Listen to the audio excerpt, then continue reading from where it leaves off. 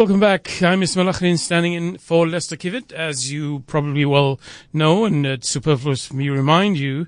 But we're now moving to our beautiful news feature, and as you know, that I have successfully made the mistake of calling it beautiful noise.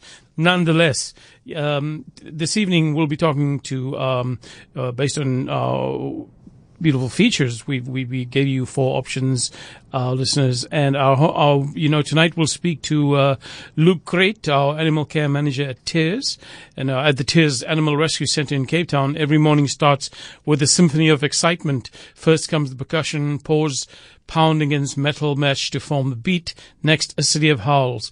Pit bulls, tiny lap dogs, and pavement specials all bay in varied intonations, sounding the arrival of potential forever families. But when COVID-19 spread across South Africa, the shelter sank into deafening silence. I wanted to welcome to the show this evening Luke Kruyt, and would you care to join us? Good evening. Well, just give us a second on this. We've got Luke Kruyt on the online. Good evening, Luke. Hey, Ismail, I'm here. Thank you so much for having me on the show. Yeah, well, with this, your animal camp, your Tears have done really well this week, and we've had a very good response with it. So, give us a bit of a background on what prompted you to launch this the campaign. Awesome. So, well, the Great Escape, as we like to call it, was we decided we needed to get our doggies out of our kennels for lockdown, because we rely so heavily on our volunteers to help us with the day-to-day running of the shelter and care and enrichment of the dogs. And during lockdown, we wouldn't be able to have any volunteers come through to assist us. And we also wanted to split our operational staff in 2, just in case anybody got sick or infected. And we could kind of limit the spread of the infection. So for our staff and for all 120 dogs in our kennels, the lockdown period was going to be quite a devastating time. Right. Yeah. But Luke, I really wanted our listeners to hear the clip, and but I also needed just to introduce you first. So let's take a listen to the clip, and then we can continue our conversation. Awesome. Love and support can be found even in the darkest of times. My name is Luke Kruyt, and I work at Tears Animal Rescue. Are you a happy puppy? You've got your bone, you've got your hoof, your toys. Ah, it's so wonderful. We were able to find homes for 120 dogs and puppies. You being a naughty boy. Having one-on-one attention and being in a home with people who can provide a loving and safe environment was the ideal solution. You like your new toy? Knowing that our rescues are safe and in loving, caring homes allows us to focus on helping animals in vulnerable communities during these times of uncertainty. Are you blanking, Santa? When a goal is shared by the community and is driven by love, it will be achieved. No matter what a dog or puppy has been through or had to endure, with a little time in TLC, they're always willing to forgive and to keep that tail wagging. Welcome back here with Cape Talk. I'm Masiphumelele. We have on the line with us Luke Kruyt of Animal Care Centre at Tears.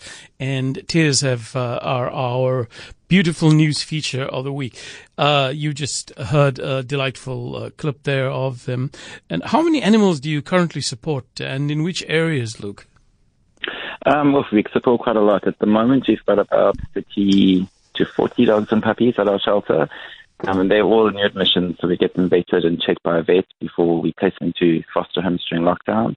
Our cats and kittens are still with us. We've got a cattery on our other property, and we have about 110 cats and kittens at the moment. And then we've also got a welfare clinic, and we service the communities of Vrygrond, Ocean View, Masiphumelele, and Red Hill. And we offer veterinary treatments and emergency support to animals in need. Oh, it sounds like, the work, Masiphumelele, that's very good. And how are you getting food to the recipients? Well, the shelter animals, we've pretty much stocked up and we've been good for the food and the shelter animals.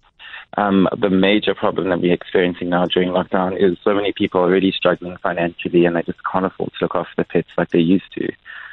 So we are inundated with pleas for help for food, we started our Feed Hungry Pets campaign, and we asked members of the public as well as food distributors to donate dog and cat food so we can go out there and feed needy animals and keep the pets with their families instead of them having to surrender them to a shelter because they just can't keep them anymore. Well, lockdown. How has lockdown affected the salaries of people?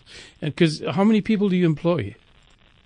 We have about 40 to 50 staff members. Wow. So that's animal care staff, our clinic staff. We also have charity shops as well, and that brings in most of our income that supports the organization. So all our charity staff had to stay at home. We had to close our charity shops because we couldn't operate them. There was a huge shift as well. We had to split our operational team up, so we didn't want one member to become ill with COVID, and we spread it to all the other staff members. So we had two different teams working at the shelters. In the communities, people like casual workers didn't have work. A lot of people put on short time. They were retrenched. In the communities, we support the effects of COVID. The COVID lockdown has been horrific. It's been really bad. So how do people go about becoming a foster family or pledge support?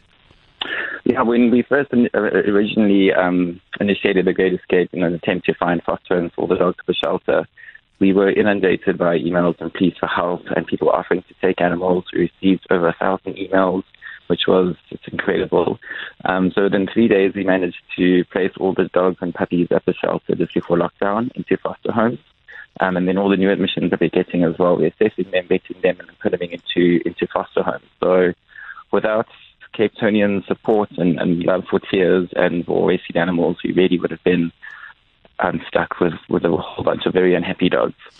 I imagine, without going into the polemics of it, I imagine that, the gradual lifting of the lockdown will make fundraising a bit easier for you. Exactly. Yeah, we've managed to open up our charity shops again, also like limited stock that we can sell, but at least we're back up and running. Also receiving donations as well, so anything, clothes, linen, bric-a-brac, furniture, anything that we can sell to raise funds for animals. Right. Also, people donations in general kind of took a tip for the worst as well. People were a bit more wary about spending money and giving money away. So we really had to work hard at keeping people sponsoring and donating and carrying on, because donations really fuel our work, and without our supporters and without people's help, we wouldn't be able to do half of what we're doing. Look, something just crossed my mind, and I don't go by the script. Even though, that's what I'm meant to do. Is I lived in the US for a long time, and there was an ad round about Christmas every year that said, a pet is not just for Christmas, it's for life. Exactly. And the point was that after people get, pets for Christmas and pets for whatever gifts, these pets become abandoned. Is that a trend in South Africa? It is. It's not as bad as it used to be. I think definitely with all the campaigning globally, people have realized that you can't just give a pet as a gift. So when people, especially if they're adopting a dog from a shelter, right, the adoption process is not quite strict, but we just want to make sure we're placing dogs in a home where we think they're going to be there forever, they're going to be loved and looked after. Right. And we'd like to make sure that people are also choosing the right type of dog for what they expect the dog to be. So we're not going to give a very young, active border collie to someone who prefers to sit on the couch and watch movies kind of thing. So it's always good to kind of match up the dogs, right, and puppies and cats as well with good homes.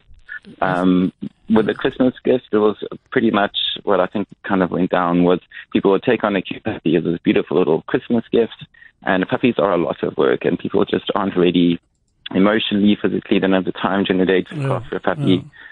And then come January, February, it's kind of the novelty's worn off, and they need to find a new home for this poor little dog. Yeah, I must confess, I thought briefly, 10 seconds about getting a dog, but the dog I wanted was a border collie, and I was led to believe that They need a lot of space to run.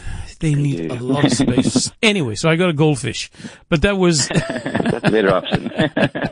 and my goldfish was called Gil, and I don't think he lasted very long. But thank you very much for what you're doing, and I hope it goes from strength to strength, and that you're giving new life to animals, and giving new friends to people, because friends are, animals are, can be great friends, and we also need to watch that they're not abused, because that is another problem, animal abuse.